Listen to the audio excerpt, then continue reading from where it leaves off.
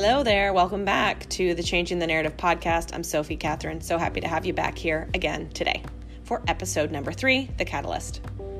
So I'm going to start this episode off with reading a quote. I found this quote. I made my way to this quote right when my life started to shift. And it's extremely profound, and I wanted to share it with you because I feel like it really sets the stage for this next episode. Let go of what has a repeating history of bringing you down energetically. You are ready to transition and create your reality in a way that is new and exciting. Burn that old chapter, start fresh. It was not meant to last forever. It's already served its purpose. You are ready to vibrate higher. You are ready to align yourself with higher consciousness. You are ready to fly high, baby. Let's get started. Hello, welcome back to the Changing the Narrative podcast, episode 3, The Catalyst. So happy you've joined me back here today.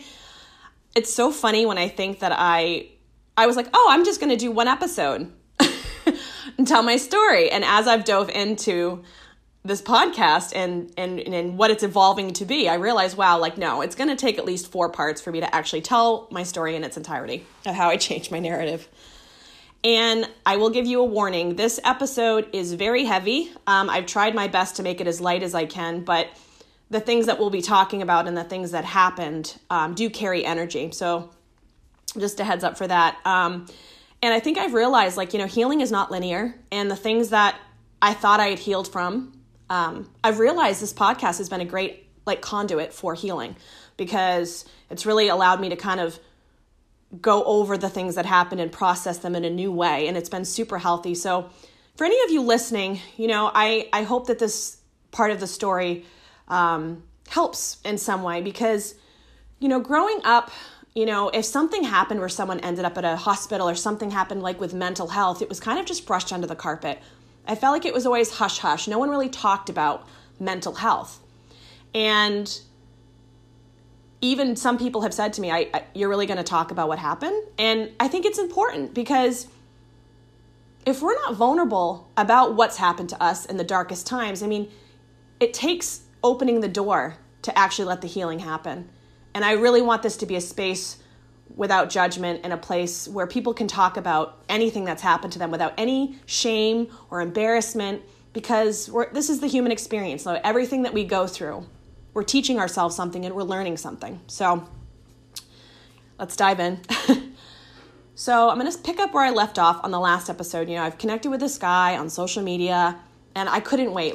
The morning came and I just was like, I gotta keep talking to this guy. So I message him back and we start going back and forth and then we exchange numbers and then we're texting and it was so weirdly familiar. There was no awkwardness for me. When I talked to him, it was like, I'm catching up with an old friend. That's how it felt. And our lives had been so parallel. He had been in Bellingham the same time I was, living on the West Coast. Same years. It was crazy. And we were both from New England. And, he's like, I'm just moving back to New Hampshire. I'm a New England kid. And I kept thinking, if I had a normal upbringing where I was playing school sports and meeting people from different schools, I think our paths probably would have collided sooner. But I was like, you know what? Maybe everything in my life, everything was leading up to this moment for me to meet this guy because it did feel like a catalyst. It felt like this profound moment that I was supposed to have in time, And I just started sending him voice memos. There was no awkwardness. There wasn't I think he's going to think I'm weird. It was just there was no thought in my mind about filtering myself. I just wanted to share everything with him. And he's telling me what he likes for music. And so we start talking about music and I was just enthralled. I think it was definitely life. I was looking at things with rose-colored glasses. And he's like, I'm going to make us a playlist. I'm going to make us a playlist. We can share songs. He named it Flying High because we were flying high when we met. And it just seemed so serendipitous. And, my cousin gets up and she's making coffee and I'm like, look at this guy I met on a flight. And she's like, he's so good looking. And his social media was so curtailed. looking back now, I can see how narcissistic it was, but at the time, I was just so enthralled by him that I didn't really see the red flags, And I had scoured his social media looking for any evidence of a significant other, and I couldn't find a thing. And he posted videos of him like playing Bob Dylan on the piano, and I'm showing her his music, and she's like, oh my God. I'm like, I know. And I'm like, it's all happening. It's all happening. I've got this apartment. As soon as I leave my ex, I meet this amazing guy that I feel like I know. He's so good looking. Everything's happening, And I don't think I was really processing anything. I was just like going from one thing to the next. And eventually that's going to pile up on you and implode. And it did. And even now my cousin talks back on that time. She's like, you weren't even like upset about the divorce. You weren't anything. And I was like, I know. I was just like, my whole life had been about survival. And for the first time in my life, I felt like I was calling the shots. I was doing what I wanted, and it felt damn good, So I wasn't concerned about my ex. I wasn't concerned about the divorce. All that mattered was this guy and this moment and this new life I was building. And I just kind of like stuffed everything in the back of my mind. And I was just like looking towards the future. And I was so obsessed with The Secret. Like that documentary literally overtook my life. It became my religion. And I think what I've realized is, yes, law of attraction is real, but within reason. And I was manifesting and attracting things into my life, but it wasn't going to be all white roses and butterfly rainbow kisses. There was some heaviness and darkness that was looming, and it would all come to a head. So we're talking and texting and all of that. And so he's like, I'll make you the playlist. And I had a lot going on. So I was excited about this guy, but I was also like hyper focused on getting everything in alignment for my apartment. So this apartment was so cute that I landed it so quickly. Hardwood floors, bay windows, heart of the downtown, West End district, right near coffee shops. I mean, it was everything I ever wanted. When I was a little girl growing up, I always imagined myself like living in Paris or, in a city apartment, like by myself and being single. And it was happening. I'd finally broken away from this guy that I'd been dragging along like a parasite for most of the decade that I'd been with him. I didn't have him draining me anymore. And I just felt so free. And there was something so heavy about my ex's energy. So getting a release from that, I felt light again. It was like that same feeling I got when I packed up my car and left my family's house. Leaving that relationship felt like I was like breathing again. I felt like I had, and another thing I want to bring up, right before I left my ex, I've just been thinking about this a lot. I started sea swimming, and it was the height of the pandemic, we had to spend a lot of time outdoors because you couldn't really go and hang out in small spaces with people. So I began sea swimming, and that just released something in me and this new level of healing. And I started to imagine life without my ex. Like everything was kind of leading up to this moment for me to be in this new space. So I was changing my narrative. I was changing my vibration. So things were just aligning. So in my head, everything's going to be perfect. So to go back to it. So I'm at my cousin's house. I'm getting everything ready to move into my new apartment. I had dinner plans that night with a friend. And this guy I'd met on the flight was like, hey, he's like, what's your email address? And I'm thinking, why is he in my email? And I was like, it's this, okay? And I sent it. I'm like, what's going on? He's like, well, I just feel like I need to send you a letter about what's going on in my life. Don't freak out or anything. It's nothing bad. I feel like I need to explain some things to you. And I'm like, what the fuck is he going to explain to me? Like, I got really worried. And I think in my head, I would always think worst case scenario. But he's like, until then, and he sends like this selfie in his car, and he's got his sunglasses on and his hair, and his truck. And I sent a selfie back because I had just gone for a run, and I was like, oh, look, it's so cute. So completely like oblivious to everything. So go to dinner with a friend. I'm sharing with her this story. I meet this guy in this flight, and we have this moment, and she's like, oh my God, Sophie, it's meant to be. I'm like, I know. We're like 3 drinks deep, just like showing her his Instagram and talking about him. And she's like, there's a connection there. I can sense it. I'm like, I know. And I started to notice that him and I kind of looked similar. Like we had very similar like facial reactions, and our hair was the same color. And it was weird. It was almost kind of looking at like a mirror of yourself, And even the way we talked and communicated We were so similar. He would like send 10 texts in a row and I would send 10 texts in a row, and he would love everything I said and I'd love everything he said, that feature on iPhone. And it was like, I don't know, it was weird to talk to a guy that was like so much like myself. So we have dinner, me and my friend. I get back to my cousin's. I'm laying in bed just waiting for this email, No email comes, but I get like a load of texts. And he's like, hey, Sophie, like, sorry for the delay. I've just been kind of thinking all day about how I wanted to share this with you. He's like, I did want to send you an email initially, but that seems so extra. So he's like, basically, I'll just give you like the condensed version of what I'm feeling. He's like, I am in no way looking for a relationship right now. I'm just trying to live my best single life with my dog. I'm taking a break from attachment. But having said that, like, I feel like it's serendipity that we met. And of course, he is serendipity, so I'm like swooning, And he's like, and I just feel like we were supposed to meet, and I'm so glad you reached out. Like, I've loved sharing music with you. Like, I don't like want a relationship, but I'd like to like discover whatever this is. And then he's like, and then I just want to be honest about something else. And I'm like, okay. He's like, I'm very sexually motivated.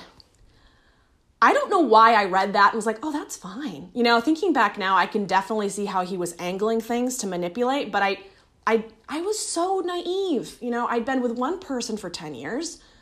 I never really dated. I was so naive to what he was doing. And all I could feel was a strong connection. And I just didn't care about anything else. So he's like, I know you said that you weren't in the same space. Because I kept saying to him, I don't know why I met you right now. Like, I don't know why I met you. I didn't want to tell him I was getting divorced because it felt like embarrassing. Like, I didn't want him to think, oh, here's this girl with all this baggage, I didn't, that was the one thing I felt like I couldn't really share, but he was like, can you give me the elevator version of like what's going on with you? Everything he said just sounded so cool. Like, can you give me the elevator version? Like serendipity, the way he would talk, I was just so drawn in. And I was like, okay, well, I'm going through divorce. I was in this really toxic relationship for 10 years that basically sucked me dry. And I was so depleted. I had been, like I said, survival mode for so long. I'd never really had a moment just to be, So I don't know why I met him when I did, but, everything happens for a reason, I guess. So, and I was just, I just started talking about my sex life. I was very comfortable with him about like talking about sex. And I said, he was my first. I didn't have sex till my wedding night. And it never was good. And like, I feel like this is a time for me to explore that. And from the time that I met him, it was almost like something attached to me, like this sexual energy. Like, it's hard to explain. I still don't really know what it was, but there was like this, I had asked the universe to have sex without guilt and shame. So I was thinking maybe the universe has brought this person into my life to explore that, and he kind of angled toward it anyway. So he's like, good for you, Sophie, like onward and upward. I'm so proud of you for like making this big shift. So many good things coming for you. He was such a like cheerleader. Like he was very like, I felt like he was like cheering me on, and I don't know, it was like a pep talk almost. When I talked to him, I felt like I was getting like this boost of like, I don't know what it was. And so we just texted, and then he was like, I'll be honest with you, like I've always had intimacy issues, and I've always been so focused on having sex, but not the connection, that you have during intimacy. Like I've never really had that with anybody. And I'm thinking, well, maybe I'm going to be that person that he can explore that with, So we just kept talking, and and the songs that he was adding to the playlist were so sexual. And I started to like masturbate all the time. I was like having all this like repressed sexual energy that was just like bubbling to the surface. I was like on fire, and he kept saying, you've got like this fire inside you, and I'm like, oh my God, I know. But it was just like all of a sudden, all of this like energy that I had repressed was just there. And I wanted to see him. Like, I'm like, I gotta have sex with this guy. I had never been able to get turned on by like thinking of a guy, or like there was a time when I was confused if I was maybe like into women, because I'd had a couple experiences with women while I was married, drunken nights, and my ex didn't care. And that was like the last time I'd ever been turned on, was like this makeout session I had with a girl. And so I was like, well, maybe I'm a lesbian, maybe I don't know what I am. Like maybe I'm not into one specific gender. I wasn't sure. But when I met him, it felt so good to like lust after somebody or to like have this like sexual draw because I'd never had it before. So I felt like all these walls were coming down and I was writing again. I mean, I wrote this thing about like my intimacy wall just kind of crumbling the minute I saw him. So there was a purpose in meeting him. I just wasn't really sure of what it was. So he was like, honestly, if like I wasn't, he's a teacher. He's like, if I wasn't starting the school year out, because it was September, I would get on my bike and drive down and see you right now. Like we were like this, like can't sleep, can't eat, so excited, like twittipated, you know? So I'm like, well, let's plan a weekend. I said, why don't you come down for the weekend? No strings attached. We can just like explore whatever this is. And he's like, that sounds really good. So the focus then was finding a date. Mind you, I'm moving into my apartment. My dad's down, like packing up all my stuff. And, you know, I wasn't thinking about it. I just jumped from one thing to the next. And I think back now, like, I wish someone could have just, you know, even if someone had come and shaken me and said, Sophie, like focus on like processing this, I wouldn't have, because I was just so wrapped up in all the excitement. So I move into my apartment, like I think it was like a 2-week process.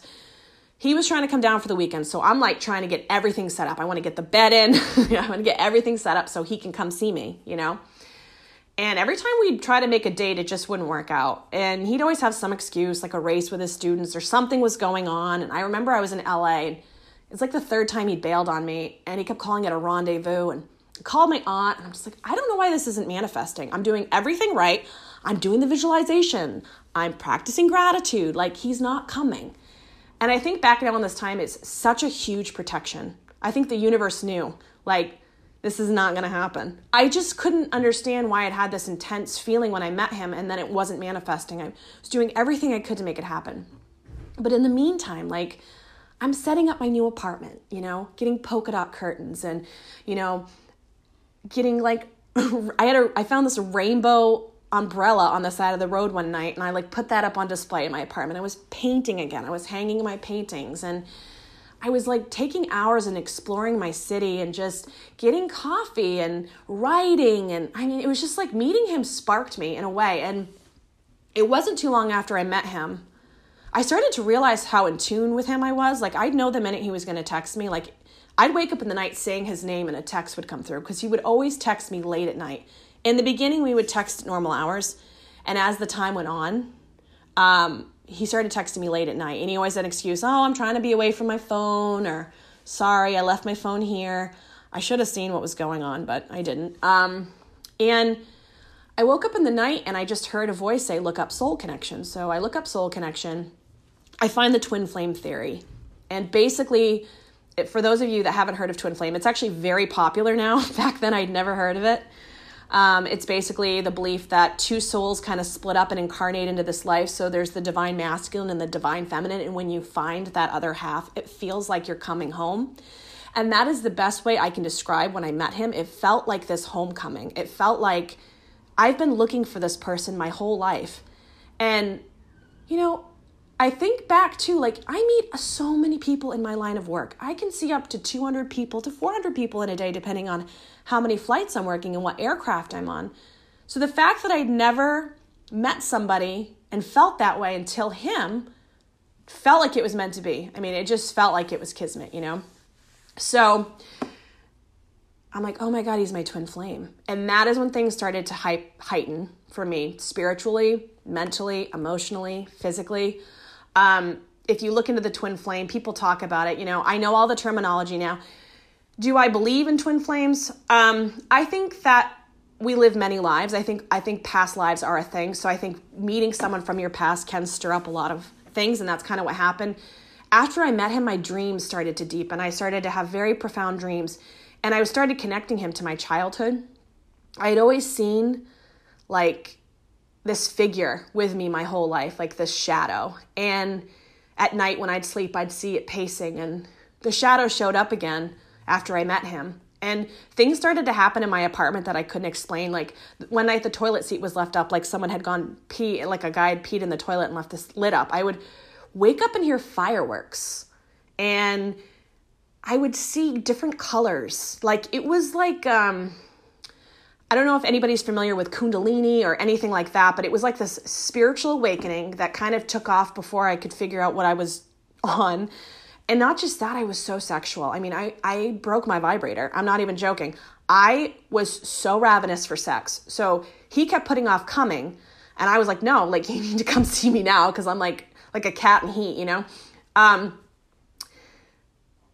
So I'm not really sure how the time we were still sending songs, we were still texting. And then he's like, I gotta be honest with you about something. He's like, I have been seeing this person kind of casually for a while, and it's trending in a committed direction. That was his terminology. I'm trying to say this without any anger. And I was like, no, we're meant to be together. This was the first time he did that. And at this point, I'd started sending him like sexual photos, because I'd noticed that if I sent him pictures in a sexual nature, he would respond quicker to me. That's how it started to go. And I didn't mind being a piece of meat, because any attention from him was attention. So it didn't really matter to me how I had him. You know, I just wanted him. And I was also like being very forward, like saying things like, I want to put my hands through your hair, or things like that. I'd never been like that. I'd always been very timid sexually. So this was like a whole new me that I had never really met. So I spend the night just sending him Abraham Hicks quotes. No, like, it was serendipity that we met, and she used the word rendezvous, and you did too. So everything's pointing to this. And I like sent him so many texts. And I remember it was like a week. We were supposed to meet up one weekend. He'd canceled. So that date was just in my mind. And on that same weekend, my divorce papers came. And I remember in that moment, I did get this like wave of like, ugh. And he had texted me back. He's like, I know like life is crazy and timing isn't. He's like, but I do think that our paths will cross at some point, you know? So I texted him and I was like, I think you're right about like this just not being the right time. And you're like feeling this about this person. I'm like, because I got my divorce papers and I just kind of realized like, I'm not really processing it, you know? And he loved it immediately. And he's like, I sent him some writing I had. And he's like, Sophie, thank you for sending me your writing. I can't wait to sit down and read it. I'm having a beer right now, but I'll get back in touch. He goes, and you know, honestly, I owe you a phone conversation. Give me the time and place and I'll make it happen. And I was like, holy shit, you know, it's happening. I changed my frequency. I'm manifesting this correctly. And so I'm like, okay, how about Monday? He's like, Monday's perfect. Just call me. And if I don't respond, I'll call you back. And I wanted to hear his voice. I wanted to talk to him, because all we'd had is texting and like social media interaction and this playlist. So I think I was in Newark on a layover, and I could not sleep because I'm like, oh my God, we're going to talk on the phone. And as soon as it was 8 a.m., I called him and left him a voicemail. I waited and I waited and I waited, and he never called me back. And he did that to me so many times. Like, he'd tell me he was going to be there, and then he just dropped the ball. And, you know, honestly, from the love that I had known, it wasn't different. I definitely was an anxious attacher when it come to attachment style, but it wasn't out of the norm for me to feel neglected. So what he was doing didn't feel abnormal. I think it felt pretty normal. I was used to being let down by men, so, you know, and I thought something had happened to him. I was honestly worried about him. So I was processing him not calling me back, and I remember I had to work that day, and I just was so upset with him. I was so upset with him because he kept saying he was going to call me, and then he never would. And I had like this weird thing happen. So I'd always been like stressed about everything working out for me. And I remember I kind of just like cried on the flight. I was like, whatever, fuck it, you know? And I got in, we were in White Plains, New York, I think. We ended up in White Plains that night. And I was like, I want Chinese food. I want Chinese food, and I want red wine. And it was late. And I know it sounds simple, but I'm like, I didn't know where this new hotel was it was a hotel I had never stayed at. So I'm like, I'm going to order food from like DoorDash or something. And I found this Chinese restaurant that was close to the hotel. And I'm like stressing about when I'm going to order it, because I'm like, I don't want to order this and have it show up before I get there. They're not going to know who this food is for. Like, I used to stress about everything in my life. I'm like, I'm going to just order it. I'm going to trust the universe this this food delivery like lines up with the shuttle. I mean, it's like literally coming. It pulls in the moment that the shuttle pulls in to the hotel. And it was late at night. The bar was closed. And I look to my right when we walk in, and there's beautiful bottles of red wine from California just there to buy. And I'm like, everything there that day, like a little girl had put a dolphin sticker on the lavatory toilet, and it just looked magical. Everything that day had just been glowing. There was like this pink and purple hue over everything. So Chinese food gets delivered when I get there. The wine comes. I'm like, oh my God, and then he texts me, and I'm just thinking, he's like, I know, Sophie, no apologies. I'm so sorry that I didn't call you. Like, I'm having such a hard time communicating right now, but I do dream about the day that we're going to get together, and I hope at some point in the future we can make it happen. I'm thinking, why can't you just fucking drive up here? He wasn't being honest with me. I think I knew he was in a relationship, but I didn't want to see it. And there was this point where I'd seen something on his Instagram story, and I could hear another person in the kitchen area of his home. He was feeding his dog bacon, and I could hear, and I just got this feeling like he's living with somebody. Even the first pictures he sent me, he was in bed with his dog, and the bedspread was floral. What single guy living somewhere has a floral bedspread? The late night texting. I mean, it was all there, but I just was so enamored with him. I didn't want to see. And that's the funny thing about this situation. I have always been so realistic. And after I watched The Secret, nothing made sense to me anymore. I felt like life was this magical journey. And I was like, oh my God, like I've just been viewing things wrong my whole life. And I've been manifesting and I didn't even realize it. And so like, I remember my aunt came over at like some point in this. And she was like, you need to calm down. You're like vibrating over there. Like she's like, you're going to literally spontaneously combust if you don't reel this in. I was so hyped up. I was having all these spiritual awakenings. I was having all these sexual feelings. I was meeting this guy. I was liberated. I was living by myself. I mean, I was a little manic, very manic. And I look back now, I see the signs of what was coming, but I don't think that I didn't really realize what was going to happen. I wasn't sleeping because I was waiting all night for him to text me. I wasn't eating well. I was like, you know what? Fuck it. I've been doing healthy things my whole life, so I'm going to eat takeout every night. I mean, I was literally ordering DoorDash every night. I blew through so much money in that time because I felt like I could have anything I want because the universe is going to provide. Yes, the universe is going to provide, but it's within reason. And manifestation is a two-part process. You don't just sit back and let it happen. You have to put the work in. So he sends the text. And I'm just like, oh yeah, it's going to happen. I'm going to forgive him for not calling me.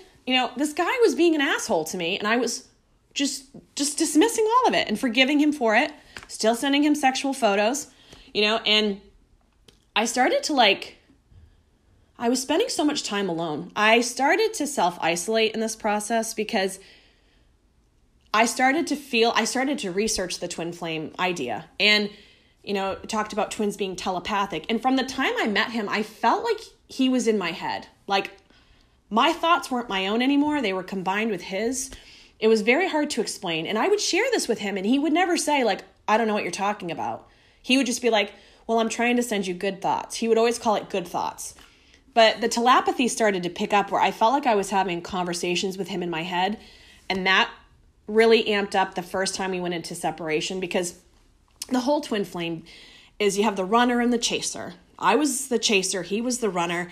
There's always this like the meeting and you feel merged and it's like this homecoming. And then you're trying to get together, but the connection is so intense. It just, like spontaneously combusts. And then you go into the separation time. And then when it's all evened out, you've all done the inner work and worked through your karma, you come back together. And then it's beautiful, lovely rainbow butterfly, magical surprise, Christmas morning, candy cane. So I was trying to do everything I could to make this happen, but I was chasing him like crazy and he was running and because he had a fiance, more on that in a bit.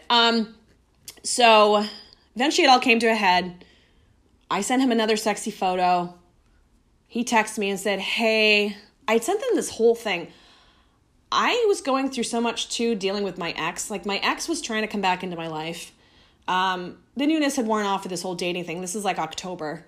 And of course he's like trying to come back into my life and everything. And every time he would try to contact me, I'd get like this anxiety. I did not want to go back to him because it had been such a pattern of behavior before for me to run back to him.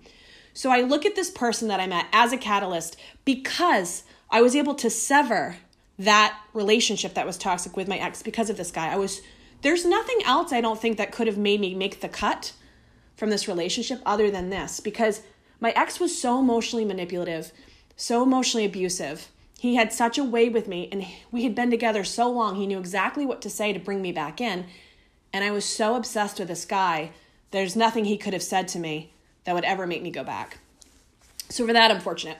So I send this guy I've met like a ton of texts and everything, and he sends me a heart, and he's like, Sophie, I'm like processing what you're saying. And it was weird because I would get these feelings that he was going to come see me, and he was in my city. And there was this one day, and it's embarrassing to talk about, but I would feel like he was saying, I'm going to come. And I had a pendulum at this point. So I was like, well, we don't even need to like physically talk about him coming up here. Like, he's just going to come visit me. And I got up one morning and I'm like hearing these voices like, I'm coming, Sophie, I'm going to come. I really felt like he was telling me telepathically he was going to come see me on this one particular day. And he had sent me a song a couple days before. And honestly, when I think back now, I was delusional. But the lyrics are, checking locks, turning knobs, I've been circling for blocks and I'll never stop. Like a moth to the flame, when you're calling out my name, I'm on my way. I'm breaking in, baby. I'll find a way, baby. I'll make you my baby, baby, baby. And this road never ends and the street never bends. And I know I'll never escape. Ride with me and you'll see it should just be you and me. So don't take this feeling away. So on this particular Saturday, I feel like he's coming. I keep seeing 1111 everywhere, which is twin flame union, the signs of it. And all this stuff was happening that made it seem like he was coming. So I make these posters. One says divine timing. One says twin flame. One says serendipity. All these words that we had used, onward and upward. And I put them in my apartment windows. I'm like, he's circling blocks. He's in Portland looking for me. I literally got dressed up, curled my hair. I went walking around the streets of Portland thinking I was going to run into him. I mean, it was that delusional. I was like, we don't need to physically talk about meeting up. He's just going to show up and I'm just going to know. Things had amped up in my mind at this point. I was hearing more voices, and they weren't. There was the telepathic voice. I felt like that was him, but there was also this voice I thought I was hearing God. I think about, I latched on a law of attraction like I did religion because rule following was what I did best. You know, being told what to do was how I lived my life. You be an obedient little girl.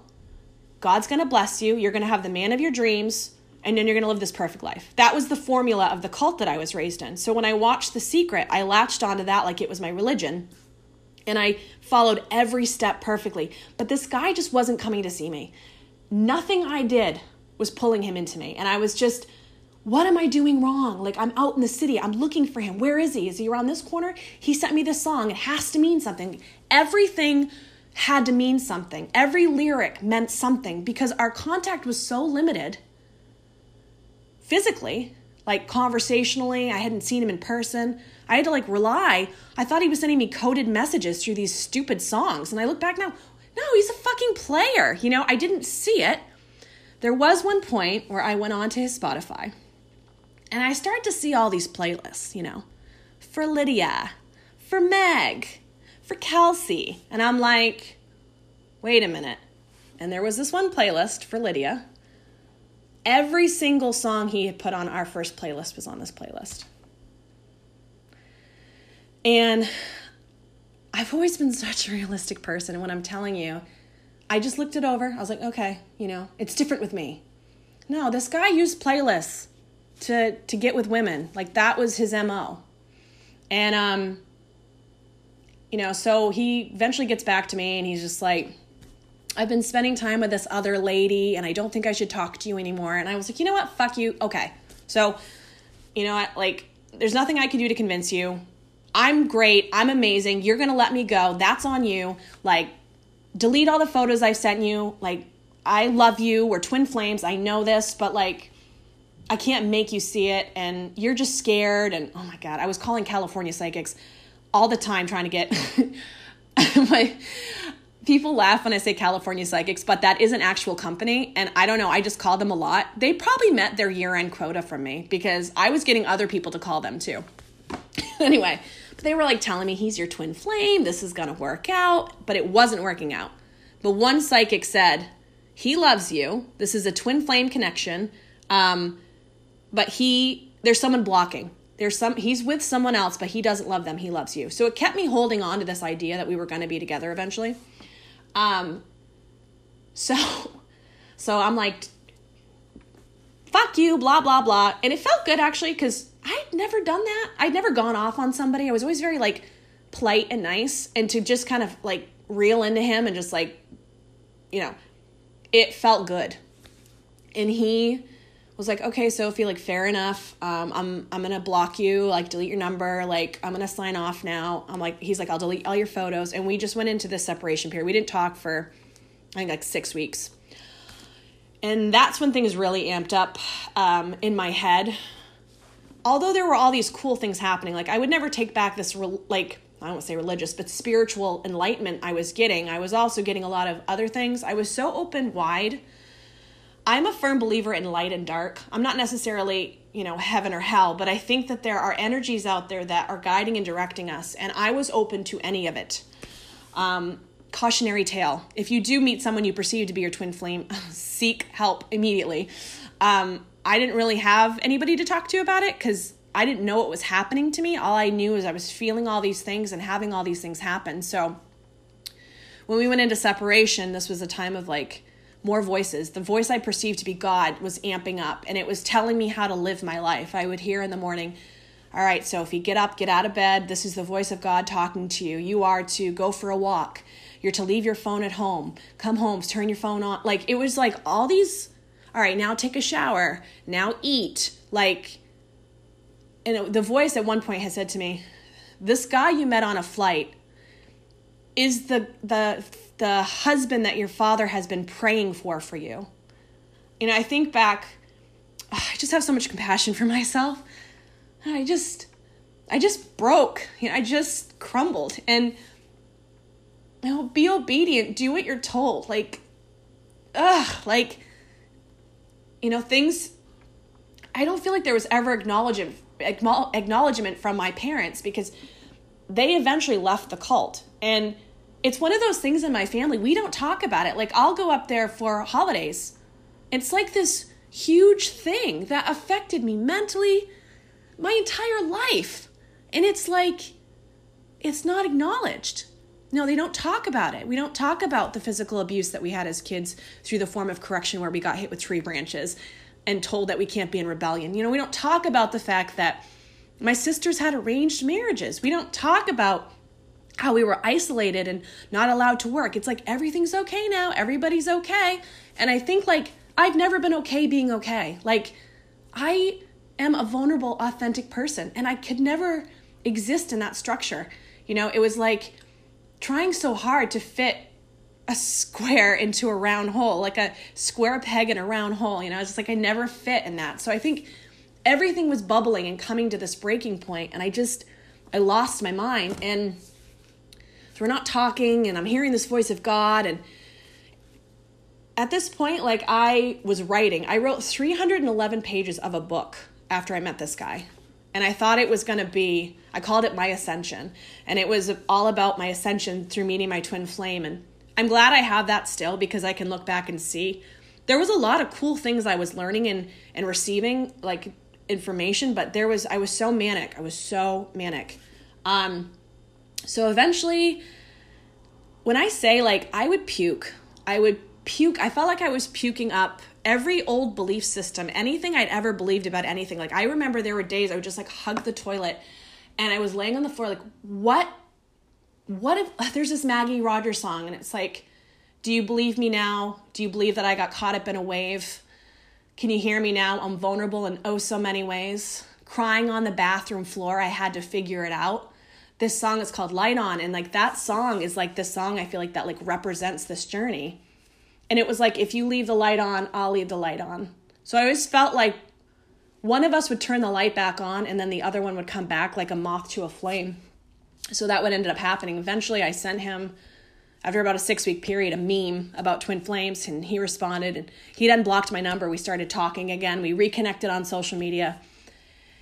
And he was like, he had told me before we started our separation, I want you to go be free and have sex unhinged. Like, I don't want to hold you back anymore. Like, I feel like I'm moving forward with this person. And I couldn't really make sense of it because he had said to me, like, oh, I want to live like my free life and take a break from attachment. But now you're telling me that, like, you've met somebody. That was quick, you know? And so we get back in contact, and he's like, all right, I have 2 questions for you.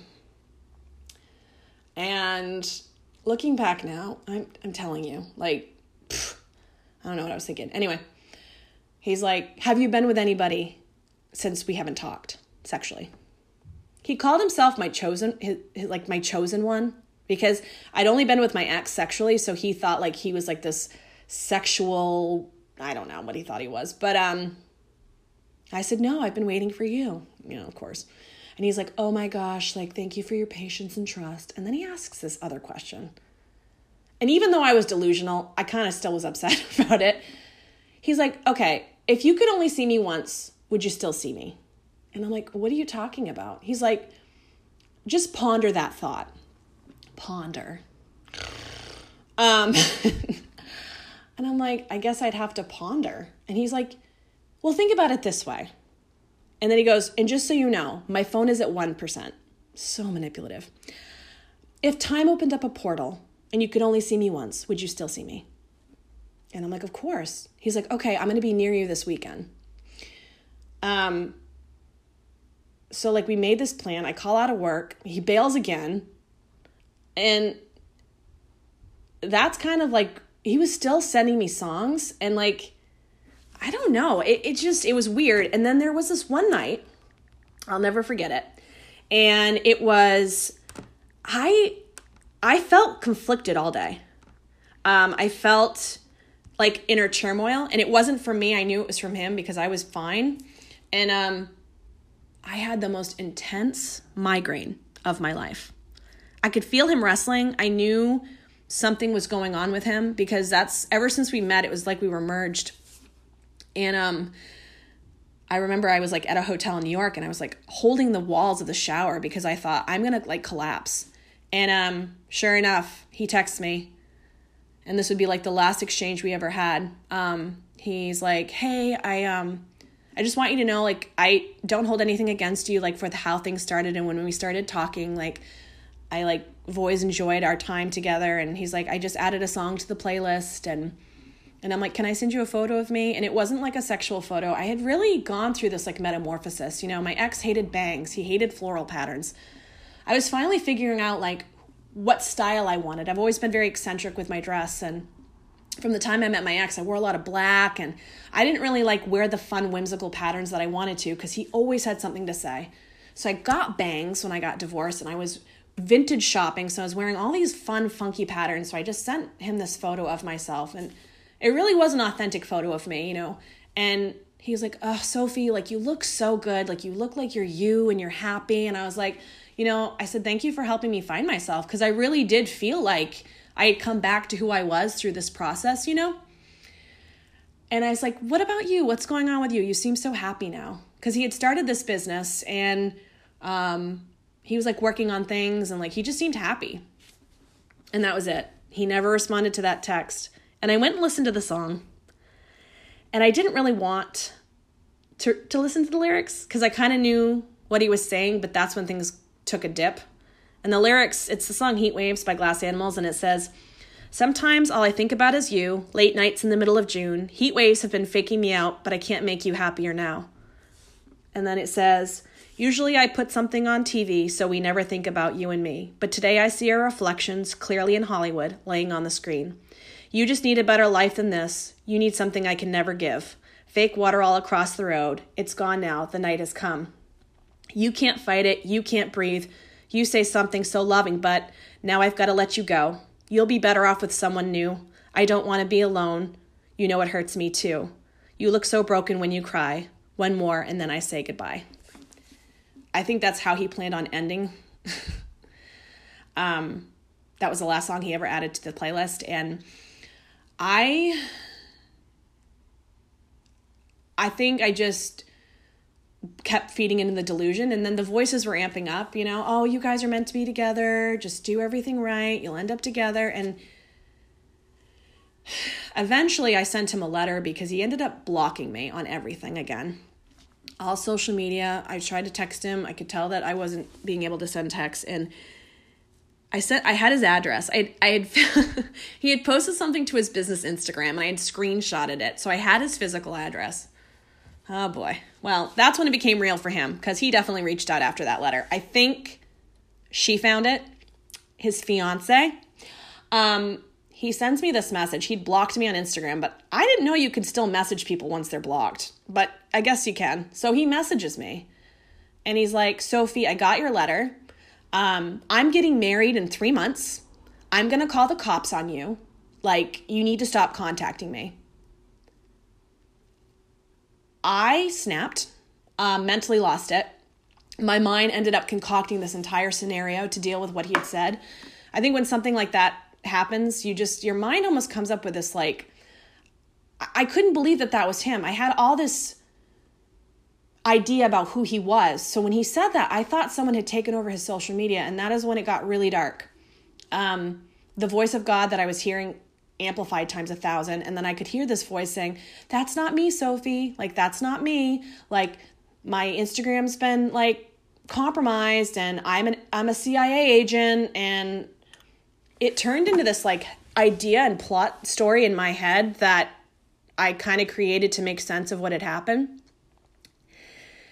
And I think about, like, when I met him, I was like becoming liberated, and I was leaving this toxic relationship, and I was healthy and fresh and vibrant. And at the end of it, I had just become this manic, obsessive, crazed person, stalker. I never thought I'd be a stalker. I never thought I'd be accused of being a stalker. So when he said that, I just could not compute it. I had this trip that day, and this voice is like, okay, his Instagram's been compromised. You need to go out and buy a landline phone because your calls are being traced. So that's when I got very paranoid. So I went out and bought a landline phone, and then I got cash so people couldn't trace my calls, and I had to go to work. And I think back now, like, I don't know how I was working and functioning, because I couldn't tell where I was, like what time of year it was, what year it was. I thought I was time traveling, and, I called out in the middle of this trip. I was seeing things that weren't there. I was convinced that I needed to, like, move with this guy to New Hampshire and help him with his, like, I had to go undercover with him, and I couldn't say anything to anybody because his life was going to be in jeopardy. So I wasn't talking to anybody about what was going on because I thought I was protecting him, and we had to talk telepathically because we can't talk through the phone. And it was actually like a safety measure to, like, talk in our heads. And the astral sex kicked up at this point. Like, I felt like I was having sex with him spiritually, and it was a lot. So I go to work, I work this trip. I, like, think I'm, like, in another time. I end up calling out of the trip because I was like, oh, a voice told me I got to call out. So I call out of work. I'm terrified in my room. I think that someone is, like, watching my door at the hotel. So I call out to be protected. And the voice in my head is like, okay, Sophie, like, you're going to leave your room at 5:55 p.m. You're going to get on the hotel shuttle. You're going to fly home. Because when you call out of a trip mid-pairing, they have to fly you back to base. So, but I'll be at the airport. Like, he's going to be there waiting to pick you up when you land. I was so scared. So I left, and it was like, don't draw attention to you. Like, you're going to be taken to the safe place, like, in New Hampshire, like, to be with him. And I leave my room at 5:55, very obedient, doing what I'm told, get in the elevator. I swear to God, I saw two, like, private agents, like, standing next to me, like, two, like, bodyguards that were, like, FBI agents, like, standing next to me. One was male, one was female. And I don't say anything to them, they don't say anything to me, but I could feel, like, them protecting me. And they walk me to the door, and they just kind of, like, spread apart, and I'm walking out. And I look to my right, and I see an angel. This guy in this, like, red cape.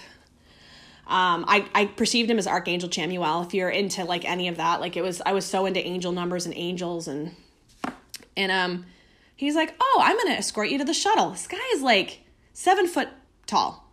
And he's got a red cape on and these like marching boots. Like he looked like he was in like a band, you know, like the outfits that people wear in like high school marching bands, his sunglasses.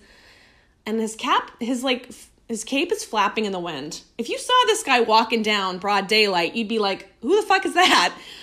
No one's looking at him. There's this whole group of us getting on the shuttle and no one is acknowledging him. And I'm like, oh my God, I'm seeing something that's not here. So we get in the shuttle.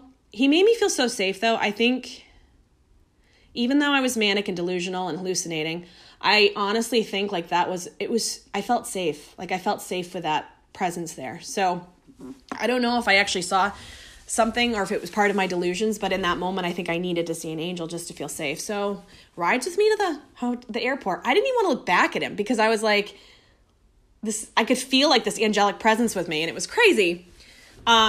I get to the airport. I'm like trying really hard to get on the flight. I'm scared to death. I wish I could have hugged me. I didn't think I could talk to anybody because I was so paranoid and so scared. And when I get on the flight to base, I think he's going to be waiting for me at the end of the escalator, you know, down by baggage claim, and he's not there. And I'm crying. I'm like doing everything right. Why doesn't he want me? Why doesn't he love me? You know, I'd never felt loved in my life. Like I always felt like a burden. I always felt different than everybody else. And so I was just clinging to this idea of a twin flame because I felt like that's all I had, you know? So I get home that weekend. I'm paranoid. I block out all my curtains. I like get a bunch of food and pay cash so no one can trace me. I feel like there's cameras in my building. I feel like people are watching me.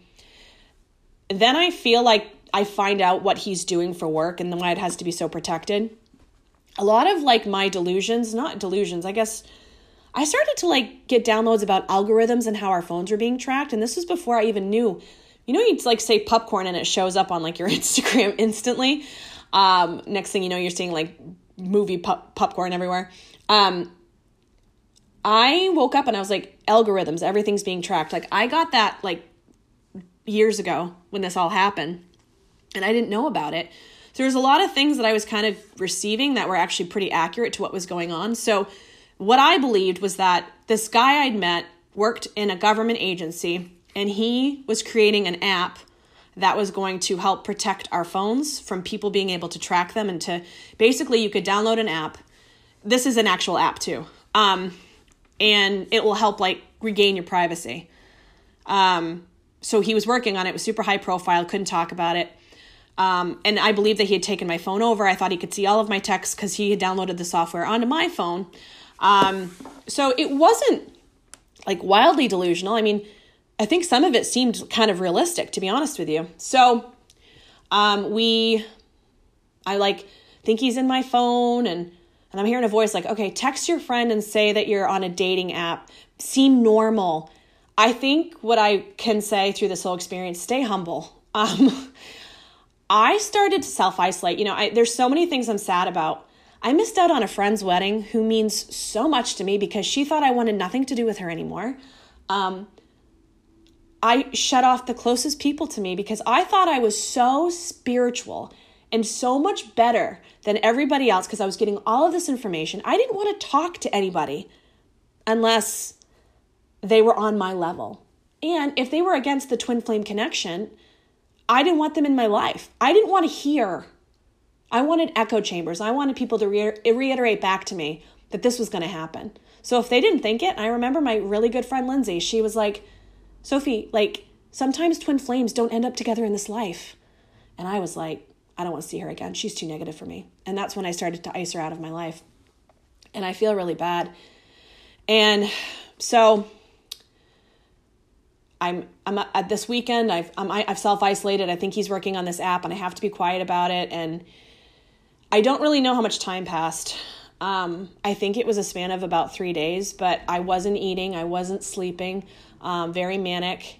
I thought I was mailing a postcard. At one point I was told to go mail this postcard that was going to change the trajectory of time. I had to go out. I was mailing it in the last remaining mailbox in the entire world. And this was going to like change the course of me and my twin flames connection. And we'd end up together in this life. And I heard a voice say, are you ready to give it all up? Are you ready to give up everything you've ever known, your apartment, your freedom, and go move in with him and start a whole new life? Your parents are going to think you're murdered. They're going to think you're dead. And then you're going to have to send them postcards because what he's doing is so high profile that you're going to have to give up everything you're going to have to take on a new identity. We're going to fake your murder. This is what I heard in my head, the voices.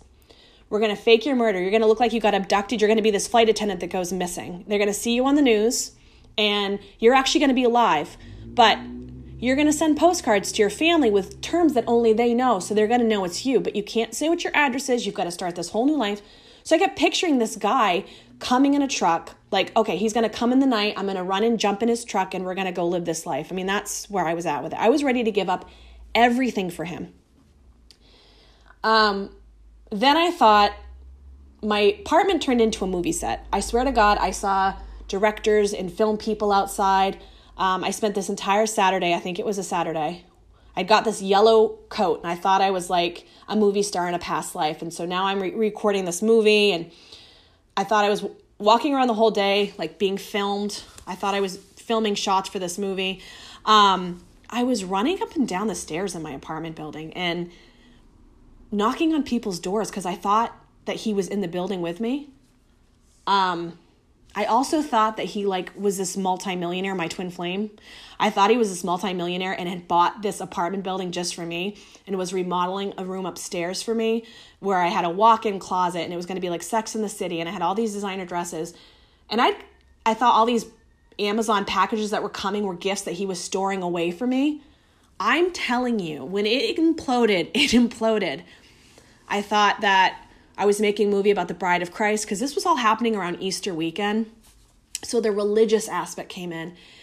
And there was this car that would park in front of my apartment. And it's so hard to talk about it. But I thought that the car represented like this spirit of anxiety. And every time I'd see this couple driving around in their car, I'd get scared and I'd feel like this dark voice start, like it got... There was one night, I don't know if this happened. After I mailed that postcard, I was walking around my city. I thought I was the last person alive in the pandemic. Everybody else had died. That's why it was so important to mail this postcard, because it was literally saving humanity at this point. And I took my house keys. I thought that my twin flame, I'm just going to call him that because I don't want to use his name. It's the easiest way to say it. I thought he was in this like little shack that was selling beers in front of this gas station. So I try to give him my keys up through the floorboard. I've crawled onto the ground. I'm underneath. I take my house keys. I didn't have my phone with me because I thought I was being tracked. So I left it at home. I feed the keys up through this room. This voice is telling me, he's here. He's in this house.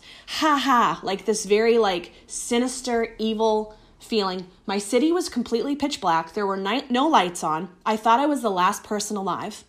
And it literally felt like the pit of hell. When I tell you the beautiful, magical, candy-coated Christmas morning feelings that I was having had turned into this dark pit of despair. And I felt like I was just being toyed with. My mind was just being completely toyed with. And I don't know how I got back into my apartment. I remember coming back to my apartment and the keys were propped up on the door. Honestly, don't know if that happened. There are spaces that are missing for me. There's this. So after that happened, I think I'm filming this movie. I knock on this guy's door in my building and I'm speaking, mumbling to him. He doesn't know what I'm saying. I'm running around, and next thing you know, I hear a scene go, okay, you're shooting the last scene of the movie and you have to run out of the door. So behind my building, there's this parking lot and there's this little gate you can go through. So it's run out of your building, put this song on. So I blasted this song out my window. It was a religious song from that church I'd visited in Northern California. I go running down the street. I go down this little pathway. I go into the parking lot. I've got that yellow jacket on that I had. And there was this tub of motor oil. And it's pour the motor oil all over yourself. Rub yourself with cigarettes. I'm doing it. Take all your clothes off. I'm naked, stark naked. It's March. I am behind my building naked, covered in motor oil and cigarettes.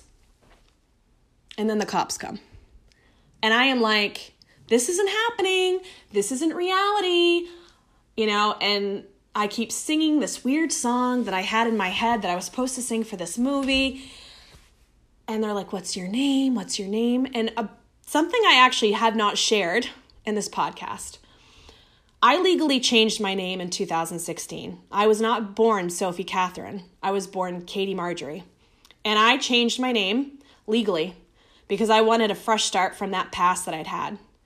So I kept telling them that I was like, Katie, Sophie. And I think back like, God damn, I'd gone through a lot of shit. I snapped. I had a psychotic break. And they kept asking me my name. I didn't think I could tell them my name because I was trying to protect him in this like venture he was working on with this app because he was like, so no matter what people asked me, I wouldn't tell them anything. And they ended up taking me to the hospital. I tried to escape out of the psych ward because I kept hearing him say he was going to pick me up behind the building, this twin flame guy. And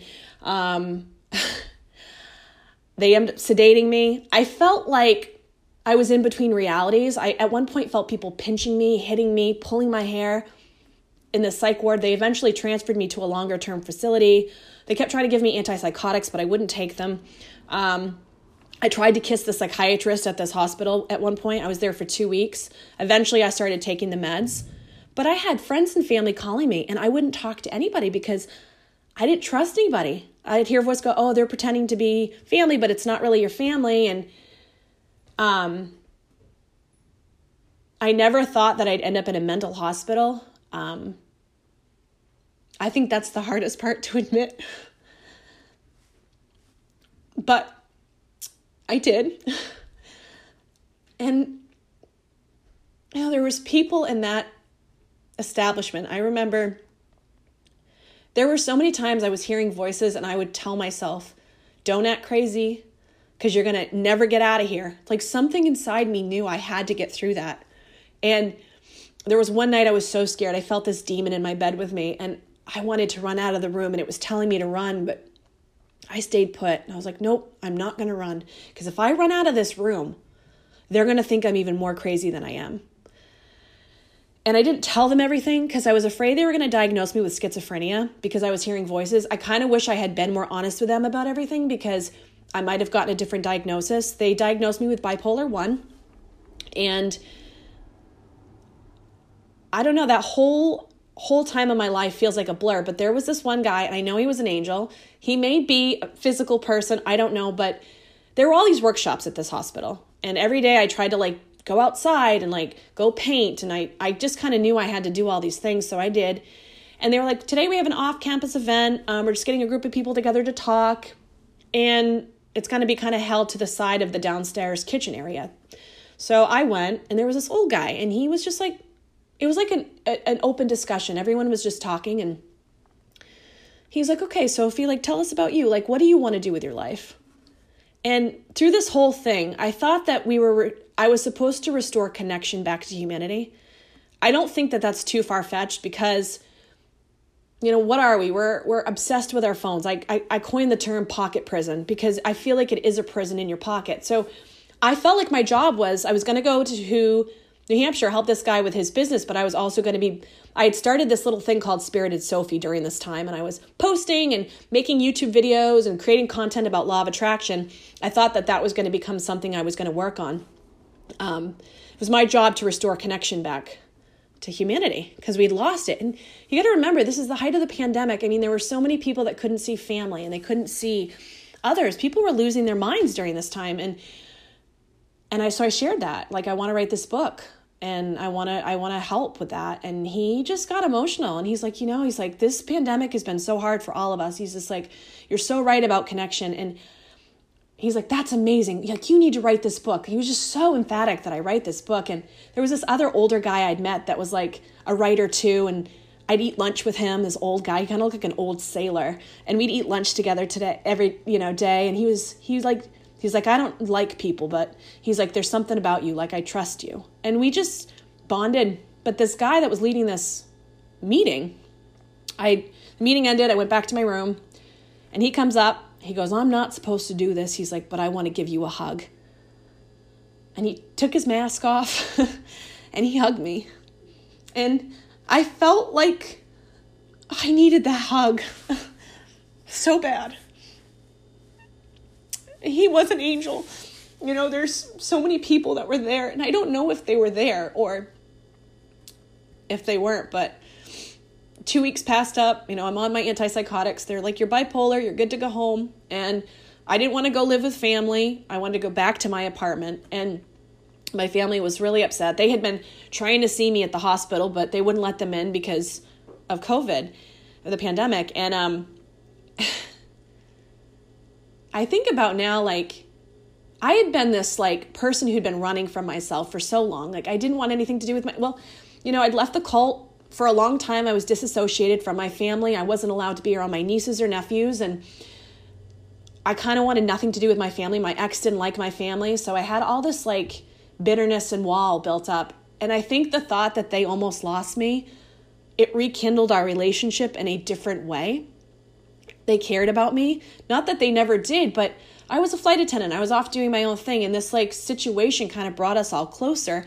And I think they realized like they could have lost me, because I will tell you, I didn't care if I got hit by a bus.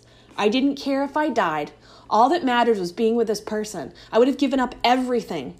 If I had heard go jump off a bridge or jump off a building, I would have done it. That is how much this took me over. So I get out of the hospital and I go home. My apartment was trashed. There was stuff everywhere. I'm so thankful my cat was okay, because when I ran out of the apartment, I didn't care about her or anything. And I think that was the hardest part, is to realize I just completely surrendered myself, everything I care about. My relationships, my cat, everything. I didn't care. And my parents came down to see me when I got out, when I got dismissed from the hospital. And I was still very, very paranoid. I'd made them turn their phones off. I thought we were being traced. And my sister said, when we left, we all just broke down and just started bawling. I mean, I'd gained so much weight. I was not myself. They didn't recognize me anymore, you know? And it would take a lot of rebuilding for me to get to a place where I realized how much this had been a blessing in disguise.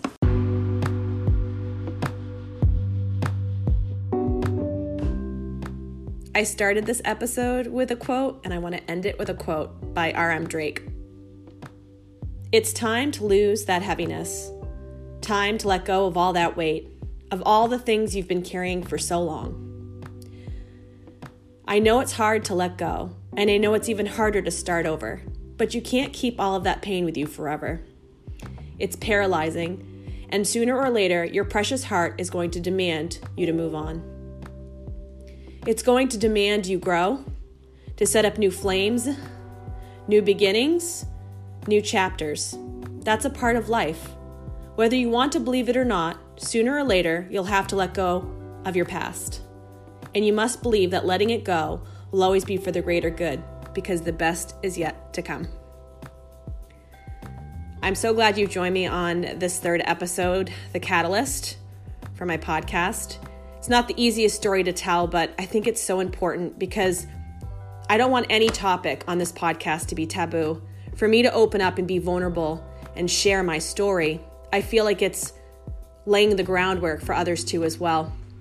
No matter where we come from in life, no matter what road we've been on, I feel like there's parts of our life that we like to keep hidden. And I think it's this human desire to always seem like we have it all together. Everything's good.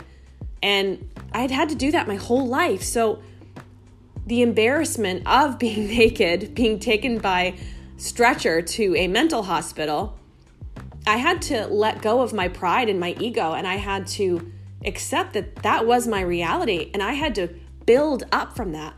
I had to process all of that and move forward. And when I say the best was yet to come, it truly was. My life was about to unfold in a whole new way, and it wasn't easy, but it was part of my narrative that I was changing. So I hope you've been inspired by my story.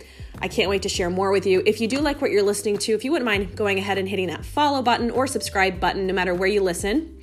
And if you wouldn't mind giving me a 5-star rating in the app, it does really help to grow my podcast so I can reach more people and work on this project that I'm so passionate about. This has been Sophie Catherine for the Change in the Narrative podcast, the episode Catalyst. Thank you so much. Have a great day, and I can't wait to share more with you soon.